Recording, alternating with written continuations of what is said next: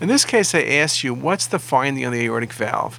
And when you look at it, you can see very nicely on the gated acquisition, there's like almost a hockey puck configuration of a lesion coming off the valve leaflets. Could this be a thrombus? It really doesn't have the look of a thrombus. Carcinoid tumors typically involve the tricuspid valve. Could this be a pseudothrombus? I guess you always consider that, but it doesn't look like it. This looks like a polypoid lesion. And the classic lesion off the aortic valve is a fibroelastoma, and these are typically incidental findings and will often be removed surgically. Again, a very nice example.